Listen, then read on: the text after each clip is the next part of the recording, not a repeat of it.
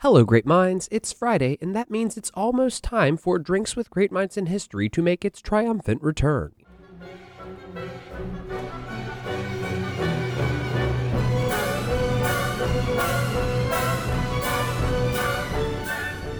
Now that we have heard Louis's story, let us jump to the margins of his tale to examine the life of his mistress-turned-second wife, Madame de Maintenon. It is worth noting two things right off the bat. First, Louis married twice. His first wife, Maria Theresa, was the daughter of King Philip IV of Spain, who was married to Louis as part of a treaty agreement. Of her 6 children, only 1 survived. She herself died in 1683. The second point of note is that Louis was a man of many mistresses, so many that our old friend Catherine would start to look a little bit like a prude. One of those mistresses was Françoise d'Aubigné, better known as Madame de Maintenon, who was widowed in 1660, the same year as Louis's first marriage began, and eventually in secret married King Louis XIV in 1683, the same year his first wife died. She would never be queen, but was one of Louis's most trusted advisors. So who was the Marquise de Maintenon?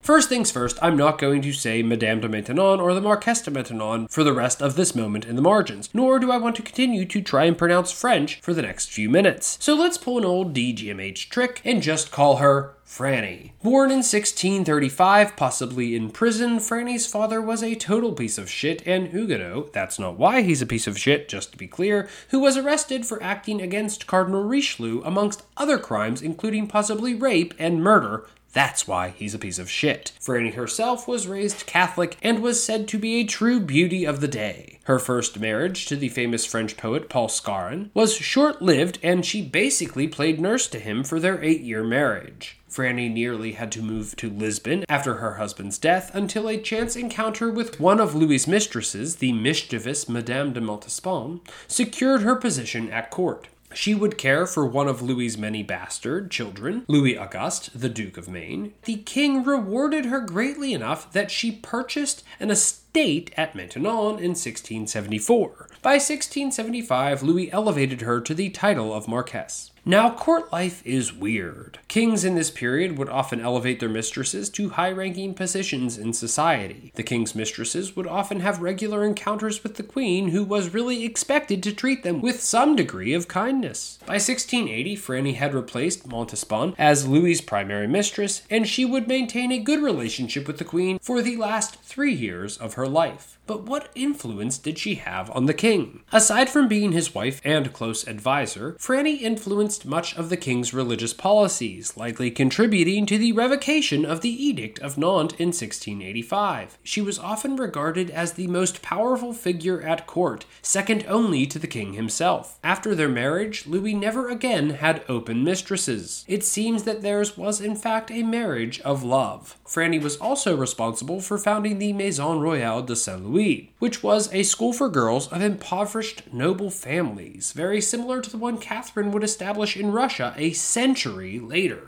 It seems to me that Franny, save only for her religious policies, was a more forward-thinking person in 17th century France, and one who truly served the king in bettering control over his dominions. She outlived Louis by 14 years, dying at age 83 on April 15, 1719. After leaving Versailles in 1715, she continued to receive many visitors, despite being detached from court. Toward the end of her life, she was visited by none other than Tsar Peter the Great of Russia. When she asked why he would come to see her of all people, he supposedly responded, "I came to see everything worthy of note that France contains." During the insanity and chaos of the French Revolution, her body was supposedly dug up after noticing the noble name on her gravestone. They tied a rope around her now 100-year-old corpse and drug it through the streets of the town until an officer intervened and had her reburied. Legacy on DGMH can always be tricky, but Franny was one tied tightly to that of Louis XIV's later reign. Certainly a fascinating character cast to the margins of Louis's story alongside his wife and many mistresses, but hell, he was the Sun King, he's going to cast a pretty big shadow. For more on Franny, I would suggest Veronica Buckley's 2008 work titled The Secret Wife of Louis XIV, even if the title isn't my favorite because everyone fucking knew about her. Cheers.